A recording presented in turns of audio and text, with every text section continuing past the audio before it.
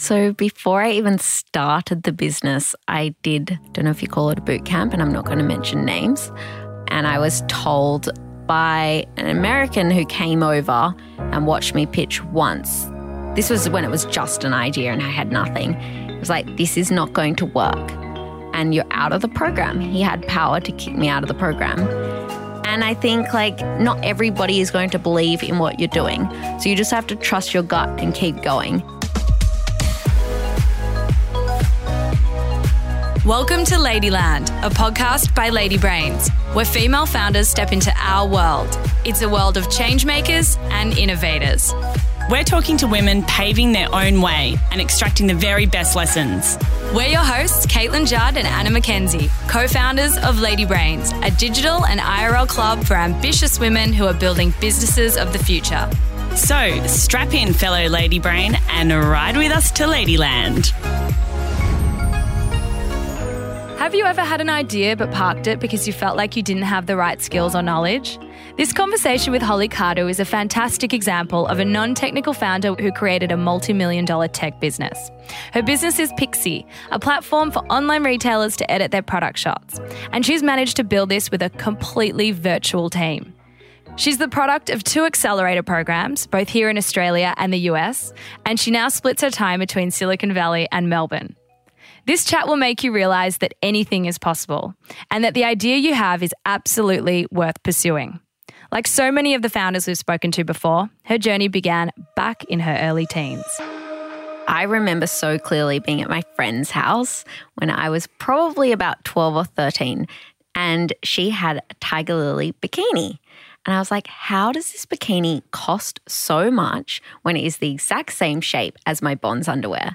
So I got to cutting out patterns because I really, really wanted to create bikinis. But of course, being a 13-year-old, I had no idea where to go, and I don't think my parents knew what to do with me. So that didn't really go anywhere. In 2014, I opened my eBay account and I saw Longchamp handbags in David Jones, and they were hundreds of dollars, and I couldn't understand why, because in Paris at the outlet, I could get them for about €50, which at the time was about $80. And so I got my friend to send me some handbags and I would sell them on eBay. So that's probably my earliest entrepreneurial thing that I did. Yeah, CJ Hendry had an eBay store. I had an eBay store. So did Greta had an eBay store as well. A few people started out their kind of entrepreneurial journey hustling on eBay, which is interesting. It's pretty easy to find things around the house and then put it online. Flog them. Yeah, exactly. It was the original marketplace. Yeah, that's true. So tell us, how did the idea for Pixc come about? So at the time I was living in Orange, which is in regional New South Wales, about 3 hours from Sydney.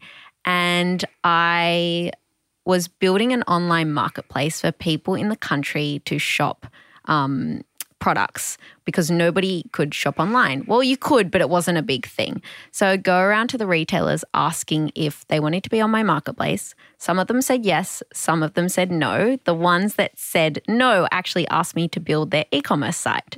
So I said that I could do it, and I would get their products, put them on WooCommerce or Shopify, and then build their e-commerce store. And the biggest problem with all the content they were giving me was that they had terrible product photos and terrible descriptions, except everyone had a smartphone. And I was like, why can't they just take a good photo and it automatically looks amazing and then it's online? So I put up a landing page for Pixc, and you could essentially just upload your photos. All it was your name, your email address, and a link to your Dropbox files. Had no payment or no login.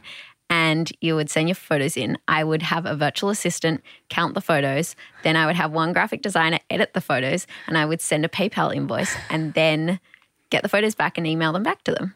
And somebody in Queensland submitted 800 photos in our 3rd week. So I was like, This is actually better than my other ideas because I could get customers anywhere. You had the demand straight away. We definitely want to dive into that in a little bit more detail, but I'm really interested to understand from you, because actually we've had quite a few people ask this question, what are the unique challenges that come with building a business in regional Australia? Because you don't necessarily have access to the people, the services, the infrastructure, etc., if you're not living in a city. So do you think the fact that you had this idea and you were living in regional Australia affected the way that you went about building the business, i.e. hiring people remotely? Yeah, I mean, in a way, but I think also, 5 years ago when I started, it wasn't like I knew any different. I had one corporate job in London and I only did first year of university. I did that in France. So it wasn't like I had a large network of people to tap into, whereas I feel like most people, they go to university or they have a corporate job, so they have that network to tap into, even if you're in regional Australia. I do think I got into an accelerator program when I was living in regional New South Wales. And so then I was part of a startup community in Sydney and I would commute back and forth between the two. I think that I initially didn't see it as a business. I saw it as like, I did my consulting, freelancing, building e-commerce stores, running social media campaigns for retailers. And then for Pixc, it was essentially like a side project or a side business.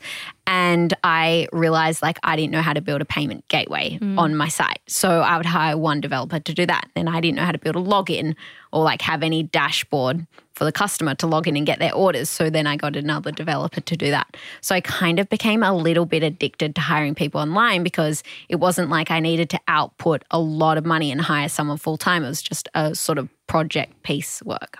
So what point did you realize that this could be a full-time gig for you? So I got into Moody, which is Telstra's accelerator program, and I realized, so I still did a bit of side work just because it would pay the bills, so building those e-commerce stores, and probably 2-3 months into the program, I realized I needed to stop that because it was just a distraction.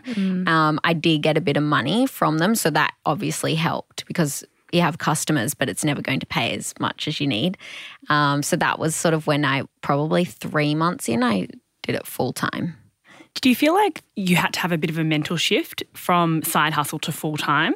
Like treating it as a full-time business versus something that you were doing on the side that wasn't actually delivering you money to live off? Like, was there a mental shift for you when you made that choice? Yeah, definitely. But I think being part of the accelerator program helped that because you basically have someone like Telstra back you and say, well, we believe in this. So it wasn't just a side thing for me. It was like now you have an investor who is taking you seriously. Can you tell us a little bit about the accelerator program? I'm so interested to hear about how you kind of came across that opportunity and how they structured the program and what you got out of it. Yeah. So I had a friend who was about to be a mentor for the program.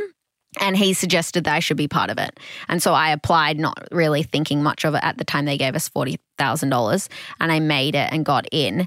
I think for me, it was good because, 5 years in 2014, the startup ecosystem in Australia wasn't really there.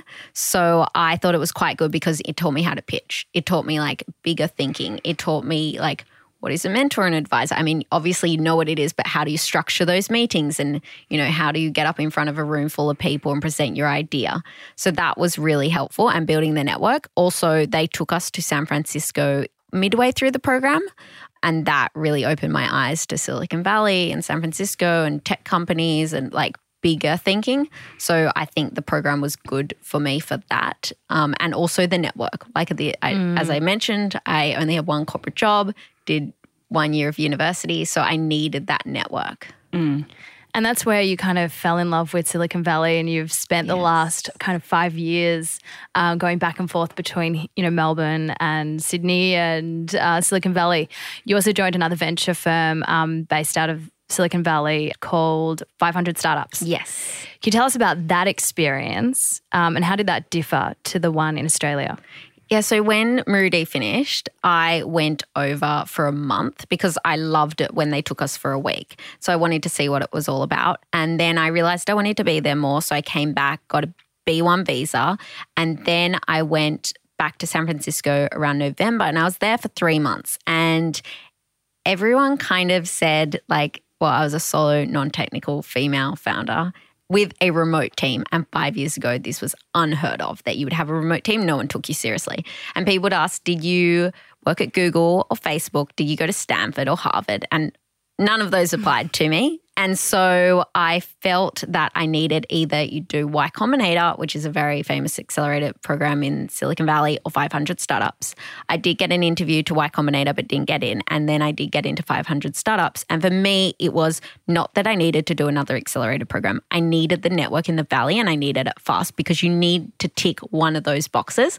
I think the boxes are slightly blurred now, more of circles in San Francisco. Like investors are a lot better at like investing in Australian companies. Like we have Atlassian, we have Canva, and people can see Culture Amp, like all these companies that are coming out of Australia. Investors are now more open to it.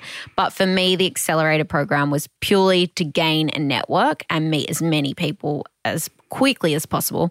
And also people would take your meeting more so if you had one of those, tick boxes on from their list. In terms of the program, I think it was really a global program. There were teams from all over the world. You would meet people who were in Silicon Valley and had been there for a long time, so they knew the thinking.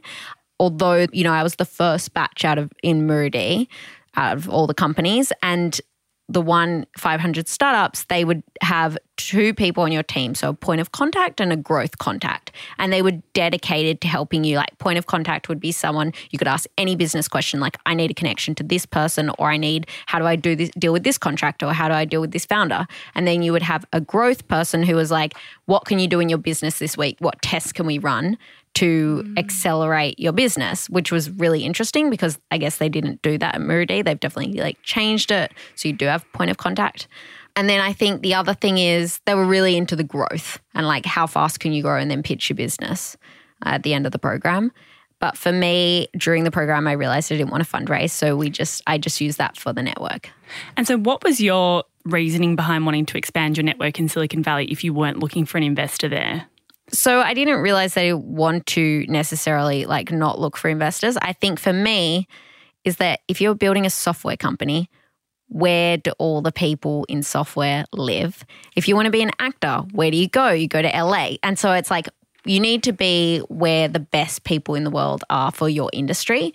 And so I realized that even though I don't necessarily want to build out a team in Silicon Valley, it was the best place to build a company and I could learn as fast as possible. And because I hadn't been to university, I actually treat this. It's like going to university. It's like you're learning every single day from the best people who have done it. And what's the payoff been? What are some of the connections that you've made that are kind of, you're reaping the rewards today? I think connections are everything. And I mean, as small as this week we're featured on the Shopify App Store, on the staff picks. And I would have never met the connections. We were picked by a staff member who happens to be in San Francisco. And if I was staying in Australia, and I'm not saying you can't build a company out of Australia, but if you're, at the end of the day, people like to do business with people and you don't have to be in San Francisco all the time. But if you can have those one-on-one in-person meetings, then people remember you and they do want to help you as a person. So I think, there's our partnerships with different e-commerce platforms. There is marketing partnerships. There's the learning from product people. There's the hiring. I mean, I think every meeting you have builds up. You might not get the return straight away, but 2 years down the track, that company might want to buy you. You might meet the head of product or VP of product at a certain company. And if they know who you are and what you're doing, if they go to acquire a company because they don't want to spend their time building and growing something themselves, they're just yep, we know this company, we're going to buy them. And that's what happens in San Francisco so much more than in Australia. It's all about visibility, isn't it? And kind of breadcrumbing those relationships, being in front of mind, I guess, in the industry. Definitely. You're sort of playing in. You've mentioned a couple of things that you experienced in both the accelerator programs, and that is being able to pitch your idea or pitch your business. What are some of the best lessons that you learned around pitching your business, not necessarily to investors only, but in general? So I think it is really about storytelling. I wouldn't say I'm the best at it, especially because I don't pitch that often now. I think though you are storytelling to your customers or investors or even potential employees that might want to join your team, I always tell people stop focusing on the details. Just give the high level, big vision, get people excited, create, this is very Silicon Valley thing, but like create that FOMO that people want to know more, because you're going to get up on stage and you're going to tell them all these statistics and details. If they're not in your industry, there's so much detail, it just goes over their head and they're not that interested. They're like, that's too much information. Whereas if you are talking to someone who doesn't understand your business or the industry and you give them like, this is where the industry is, this is where it's going, and this is why we need to get on this bandwagon or this train right now, a rocket ship, to get from A to B, then you want them to get excited so they want to join you and help you get from A to B. The problem is that if you give them all these details, they're just like, totally lost me at the beginning, and then they're looking on their phone and then they're doing something else and it just goes over their head. So I think like you just need to keep it simple, but keep the big story in mind to get them excited. Yeah, great advice. And then for anyone looking to get into an accelerator program, what do founders need to look out for? What do they need to be thinking about? To get into an accelerator program, I think that's really important to, again, come up with your pitch. Think about what you want to get out of the accelerator program. Like some people do need the money, some people do need the network. When you get into the accelerator program, there's a lot of information and you're going to be told by so many mentors what to do. So I think before you even apply, you want to make sure that like you can get what you want out of the accelerator program. I think you also need to focus on some traction, because at the end of the day, it is so easy now to build a landing page and get signups. Like there's no excuse not to build a basic product and show some sort of traction. And you are competing with, like I know 500 startups. Most of the time, unless you're building something really, really difficult, you need to have $10,000 in recurring revenue to get in, just because there are people around the world who are applying. So I would look at the traction and look at the team. Like at the end of the day, accelerator programs are backing people. So even if it's just 2 people, 1 person, show that you are surrounded by a team of advisors or mentors who you can go to ask for specific advice. You said something just then which I would love to dive into. You said it's so easy to build a landing page and gain traction these days. How do you do that? How did you gain traction in the early days? Okay, so for our product in particular, and I think it goes for any B2B product, is think about when your customers need you the most. So for us, it was how do we help people who are going to trade fairs prepare their catalog? So it wasn't just about their e-commerce store. It was like they need to prepare their catalog. Okay, let's email them 3 months out before the trade fair to ask them if they need help with their images. And so I literally had a virtual assistant who would help me email businesses. And if you are B2B, you are allowed to email businesses. You can't email consumers, but you can email businesses. And so I think you can literally from a list of 100 people see how many people are interested, how many people hit your page. I mean, Paul Graham says do things that don't scale, and you need to focus on like doing those small things bit by bit to see if you can get some traction. I listened to a really good podcast episode with the founder of General Assembly, and he said that the first time you do anything, it should be handmade. And I thought that was really interesting. It's like just get scrappy, and it can be manual and not automated. You just need to put it out there. Exactly, 100%. And that's why I think like it is, I mean, nothing's easy, but it is possible. I mean, you can build Facebook groups now to get some traction. You can build a newsletter list. You could go and ask if you can do some co-branding or co-marketing with somebody else. But I do think, you can do things that don't scale and start by just emailing businesses. Treat yourself nearly as an agency or a consulting firm. I know some very successful businesses have actually had a services business on the side. They ultimately want to make some software, but they have a services business on the side, and then they use that to ask customers questions and just, I guess, get revenue in the door because they're doing a service, which ultimately is forming their product. Well, it's interesting. You're one of the first B2B founders that we've actually interviewed. So this is new for us, but what other marketing campaigns have worked? You know, you obviously just mentioned going after the businesses right before, like a big campaign that you recognize that you know, they're trying to achieve. What else have you done? We haven't done paid ads. We're about to start. It's not something we've really focused on. We've done a lot of content marketing. We focus on doing ebooks, guides, blogs. So it is really about being, and you, at the beginning, it seems really boring. No one's reading it. It's not good for you. But like a couple of years in, you start to get the SEO it builds your SEO and it's your advantage because you have that and your competitors don't. And also people see you. For example, we wrote a 100-page photography guide for Shopify. Yes. But we would have never been able to do that if we didn't have our own content, because Shopify would be like, who are you? Why should you write this guide? Whereas some of our blog posts are like the top performing product photography blog posts on Google. And so we could show them what we were capable of. So then you can do content marketing on your site. You can do guest blog posts on other sites. And then also you can ask other blogs to guest post on your site. And then they will share it with their social. So we do a lot of content.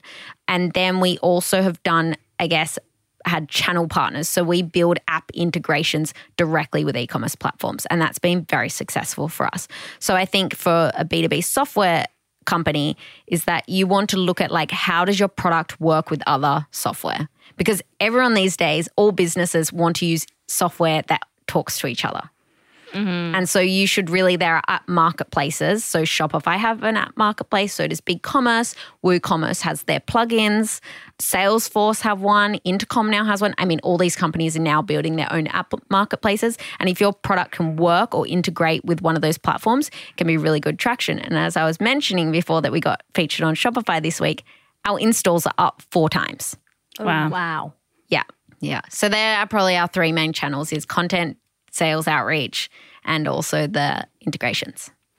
Yeah, we're going through the process of creating content, and I think there's just so much that you can create. How do you determine your content pillars and what's the right thing to give your customers? That's a good question. I don't think we necessarily some content you can't always measure the ROI on it. Some of it is branding and awareness, and then some is going to create sales. I've had some customers say, oh, we're using you because we saw your content with Shopify, so we believe you. And how would you ever track that? If they haven't clicked on that guide through to our site, they might just remember our brand later on. When we're really good, you really just want to take content and repurpose it in multiple formats.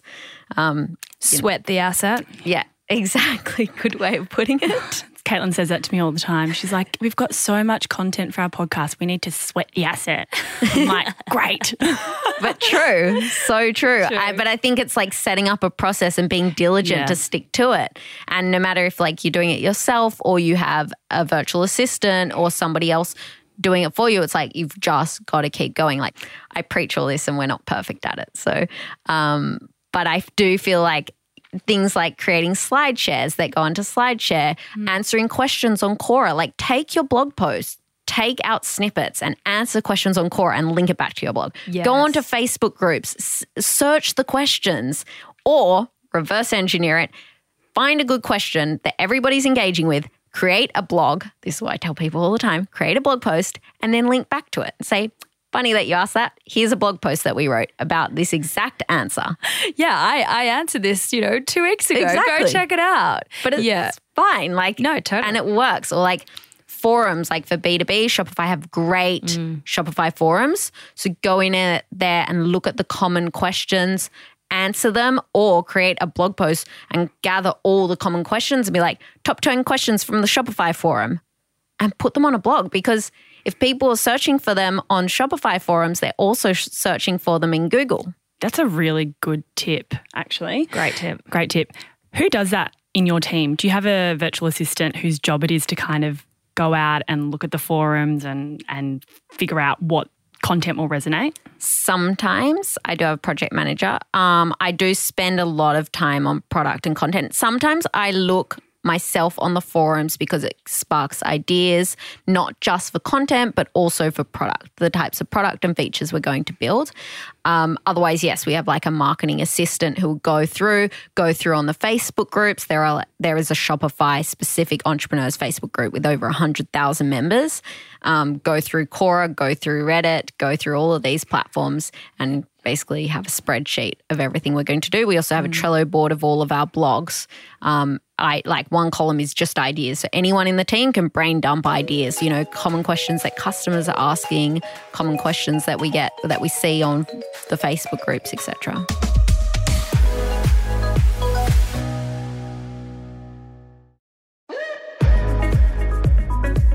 So I want to kind of dive in a little bit and talk about your remote team, because I think that's so interesting. Definitely the first person we've spoken to that has a fully remote team. Yes.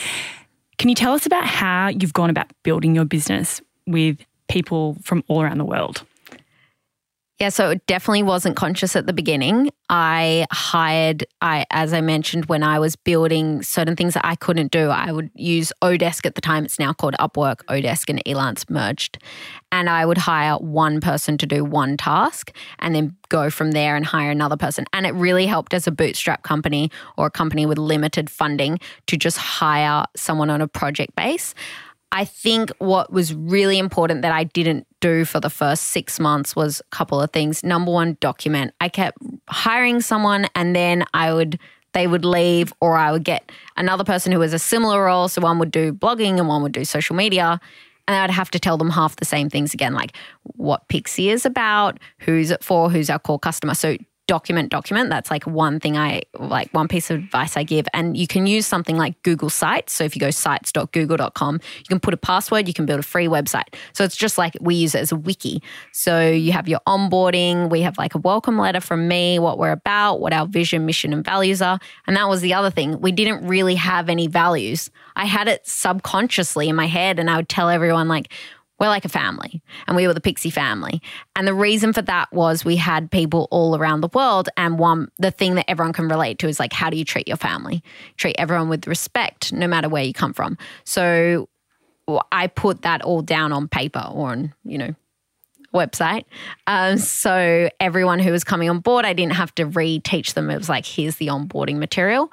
I think my advice is to hire someone for one project, and then also what you want to do is make sure that they're on board with the vision, mission, and values, because at the end of the day, you think you're hiring for just a project base, but you actually want to treat everyone as if they're an employee in your workplace. Otherwise, they'll just do the task and they'll leave. They won't be on board for long term. So that's what we really focused on. And then I would have regular meetings with everyone so they feel inclusive. And you also need to make sure that you can do the task yourself. I think it's like one of the reasons why we haven't done ads is because I don't really know how to do ads.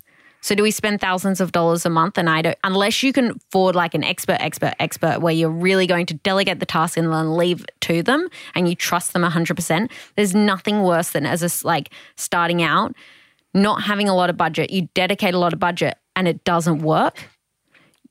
You will know your business the best. So if you can just start to delegate the tasks that you are already doing and you already have a set process for, I suggest starting with those and then expanding. So that's kind of what we did. That's why it's worked so well. And so how do you learn how to do those tasks? Do you hire coaches or, have you learned how to run ads? Well, I haven't, but yet you're going to. But no, I think I'm better at delegating and selecting the right people. And the other thing is we have more budget now, Great. So we hire someone who is good at ads, not just a virtual assistant who can help with that. Yeah. Whereas when you're starting out, say for example, social media, it's nothing worse than being like, run our social media, and like you've never done social media before, you don't know what works. Whereas if you can give them a set Monday, Tuesday, Wednesday, Thursday, Friday, schedule and what they need to do and what platforms and some templates, whether that's Canva or, write like these are the words you're going to use or similar and this is how you're going to set it out, then it can just go so wrong and it might not work. So it's best to delegate something when you kind of know what's working. So you don't have the luxury to sit down with these people face to face and get to know them. What are some of the tips? What are some of your tips to hire the best people for the job? Well, I think video is pretty good in terms of face-to-face. I mean, it's really about an interview process and setting up a test and a task that you get them to do for 2 weeks. So it might be, let's go back to what I would do if I was hiring someone today is I would have, the job application, I would have them apply. Then I would say there's out of 10 applicants or 20 applicants, you give 2 or 3 of them a test. And then you would pick 1 or 2 and put them on a 2-week trial. And you would tell them it's a 2-week trial. And you're going to work with the team and you're going to work on projects and see how it goes. I think there's only one way that you know if you're working with good people is actually working with them. There's things like they won't be able to tell if, they won't be able to cope with the pressure, but they won't know that how like stressful it could be in a startup until they start working with you. So I think it depends on the role. Also, you need to focus on what sort of questions you're going to ask them to see how they handle it. And I think also coming back to the values, like if they have similar values and like want to learn and want to work hard and want to try something different, then that works with the startup culture.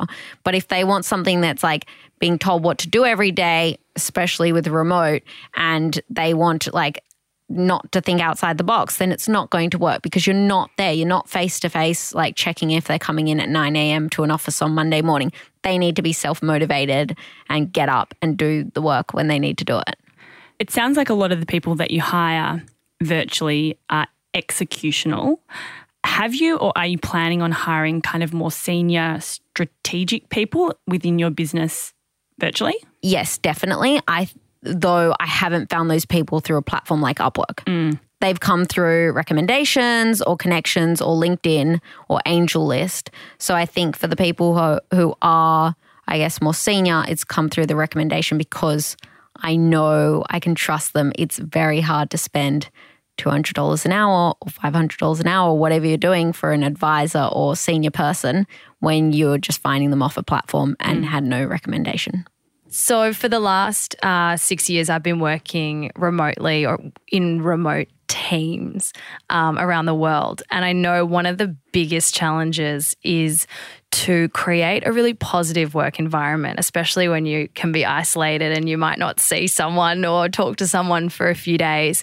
How do you create a positive work environment at Pixc? I try and have that personal relationship with them, especially at the beginning, because if you can create the positive work environment with a few key people, the people that they speak to, they will create the same environment. I think it's also about really being open with your employees or your contractors and saying like, here's my WhatsApp number. You can call me whenever you want.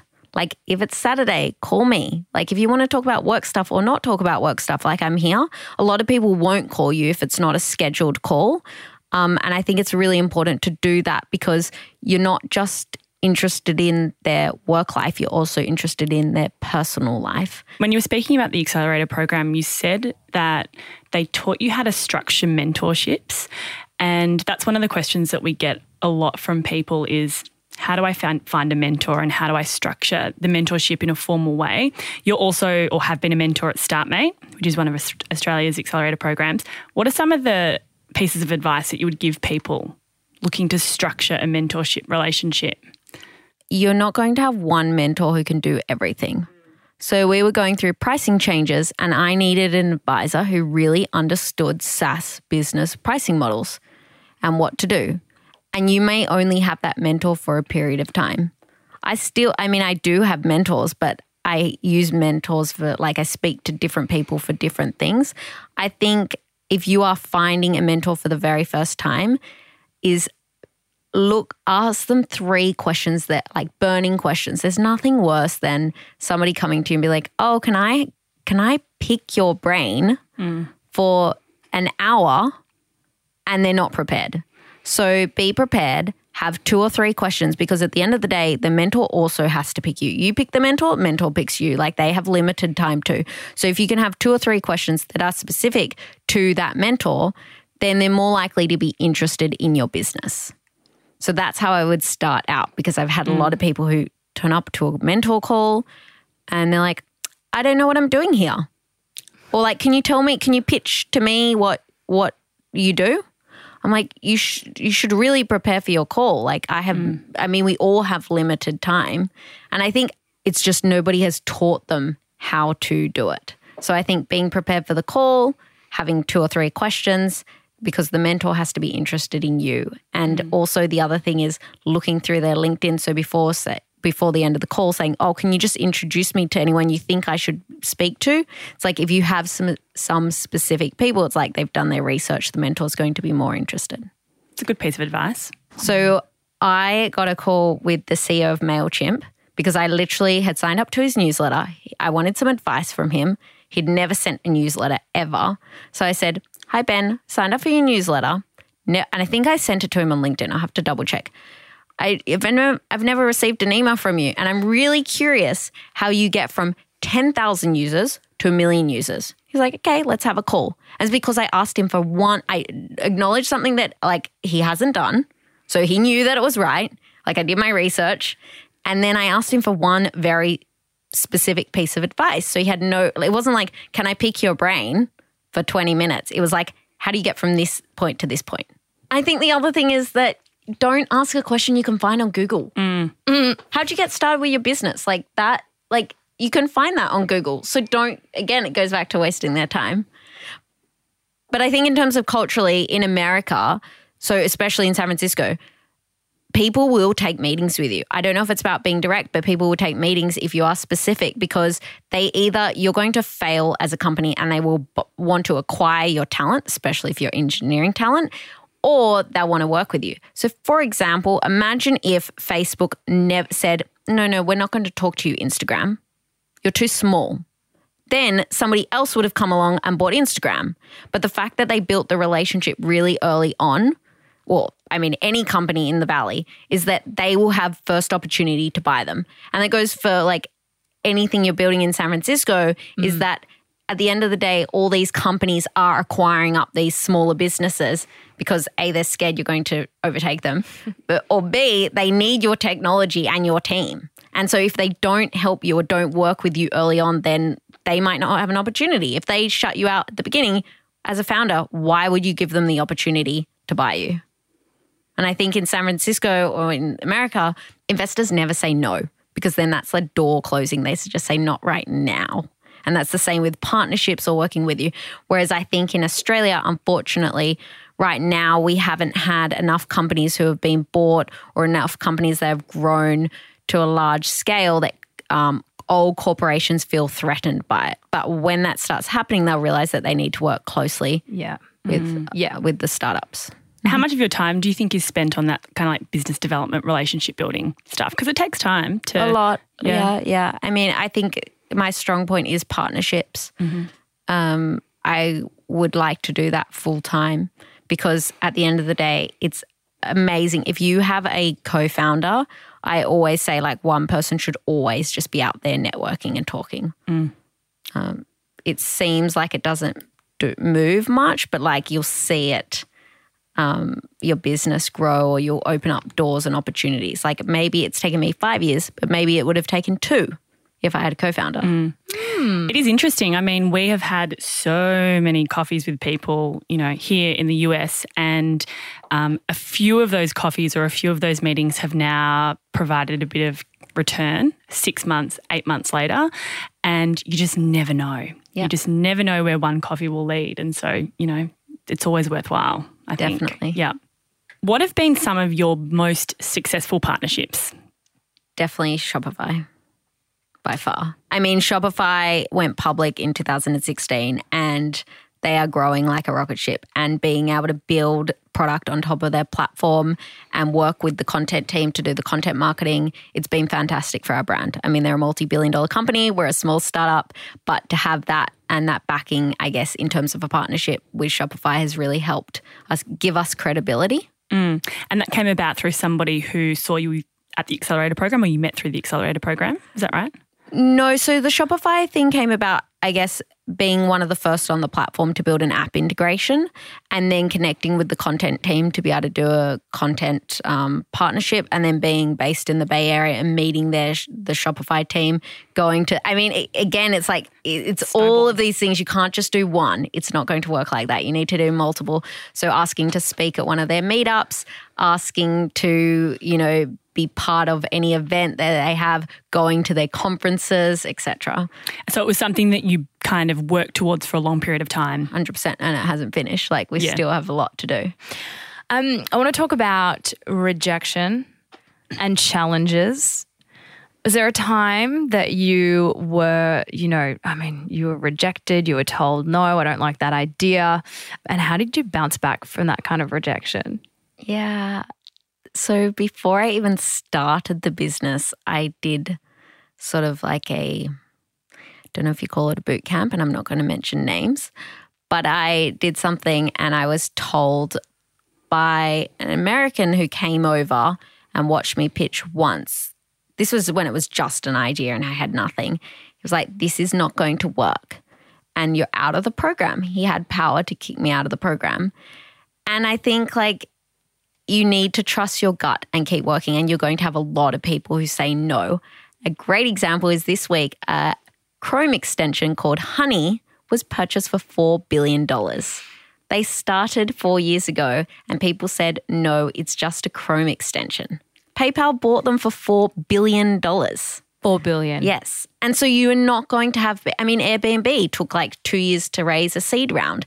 You're just not everybody is going to believe in what you're doing. So you just have to trust your gut and keep going and not be offended. I think that's the other thing. Australians were really offended. And I am too. Like, but at the same time, does it matter? Like, not everybody also who you pitch to is in your industry. They might be an investor, but they don't understand. And that's actually like when it happens the most is female, maybe not our business because it's B2B software, but I know that there's a lot of females who are building companies and investors don't know because they're males. They have to go home to their partners or their wives and say, is this actually a problem? Because they don't experience our problems. So I think you just have to trust your gut and keep going and just not be so offended. I mean, that's probably why 2% of VC funding globally goes to women, right? Because there aren't a lot of female investors at that level who are at the decision-making table, which is a problem in itself. Definitely. Yep. What does the long-term picture look like for you and for Pixc? Where are you wanting to take it? I would like to build an AI employee that runs your e-commerce store. It's a bit crazy. It's a little like, what does that actually look like? I don't have the full answer for you, but I don't believe that we should be building software and another dashboard for people to log in and do something for their business. I just think software should work for you. And we really proved out the point. We have a second Shopify app called the Photo Resize app, and all it does is analyze your site, tell you every single image that you need to fix, and you click one button. Would you like to fix these images? Yes or no? And you press yes. Like, that's where an app or software should be. You shouldn't have to go through and select which images you want to fix and then tell us which ones the software should fix and how you want it fixed. Our software should know. And so we are working on building more and more software that analyzes and monitors your site, tells you everything that's wrong with it. But instead of you having to hire the resources, pay for people to be on, I mean, that's the biggest problem with small businesses. You can say, run Facebook ads, do social media campaigns, upload more product, add more photos. Oh, you need to edit all your photos. Oh, you need to write a better product description. But do you have time and all the people to hire? And then most businesses, they are retailers. They are not digital marketers. So we are working on software that does that for businesses. So cool. How do you even know where to start with something like that? If you're not a non-technical founder, I assume that you didn't have much deep knowledge about artificial intelligence. So how do you even tackle something like that when you have that idea and have that idea? Definitely need to hire the right people. I have I definitely don't know how to build any AI or machine learning. I wish I could, but hire the right people. And that's why we've brought on our part-time CTO who can guide us through the product vision in terms of the technical side. I think the other thing is I am really passionate about software. I love software. I love what it does. And even a couple of weeks ago, I went to a great conference in San Francisco. So you're learning from the best. So surround yourself with people who have done it. That's really important, which again, whether they're friends, like founder friends or mentors or actually people on your team, employees, that's what you need to do to build any company. Like, you're not going to know how to do every single bit. So surround yourself with the right people. Aside from AI, what other trends are you seeing? Oh, that's interesting. I haven't really thought about that. I mean, definitely, I think in terms of commerce, it's VR and AR images. Shopify put a large focus on that. I think more brands are creating AR content, so augmented reality, being able to shop by holding your phone up and seeing how something fits in a room or how a pram or stroller fit through a doorway. One of the other trends that I'm seeing is no-code software. So soon I think like anyone who's non-technical will really be able to build a software site. I do have a friend who is looking into building some software for his business, and we are really trying to work on solutions, finding something that's existing or already out there or another platform to build on top of it. Because there are people who are building multi-million, if not billion-dollar businesses on top of software like Salesforce platform. They have a platform called Force. So I think it would be interesting to see where it goes over time, like non-technical people being able to build technical companies. So at Lady Brains, we believe that you can't be successful on your own. It takes a team and it takes a village. Can you share with us just one person that's had a significant impact on your career? One is really hard. I think I'm just not one person I'm not one to rely on one person. I think it's really about having different people in your life for different things. And it might be like one team member who's been really good I do speak to my project manager literally every day for the last 3 years. And then it might be a mentor who's been able to open doors, or, I have an advisor called Carl Hartman, and he was the founder of a shipping software company. And I sat in his office for 2.5 years in San Francisco, and he was just such a good contact, but he'd also been through, he'd raised $60 million and had been through everything I had been through. And he was only a few years older than me. And then you have your family. So I guess for me, it's like different people, like one on my team, one advisor, and of course my family. It's the village. It is the village. Guys, we hope you enjoyed this chat with Holly. We took a couple of things from it that we're going to implement immediately. Firstly, we loved how she was super specific in her ask to the founder of MailChimp. She clearly did her research and identified something really crystal clear that he could help her with. Being specific like that not only shows your thoughtfulness, but it also means you'll actually get some advice that you can use and apply right away. We also loved her advice that if you have a co-founder, one person should be out and about networking. 9 times out of 10, this is where the business opportunities come from. We keep on hearing it. It's who you know, not what you know. And finally, try and find other sources of income while you're in the early stages of building your business. This could be through consulting like Holly, or even dropping down to part-time if you're currently in a full-time role. Ladyland is hosted by Anna McKenzie and Caitlin Judd. The producer is Brooke Carrigan. Audio production by Matt Nikolic.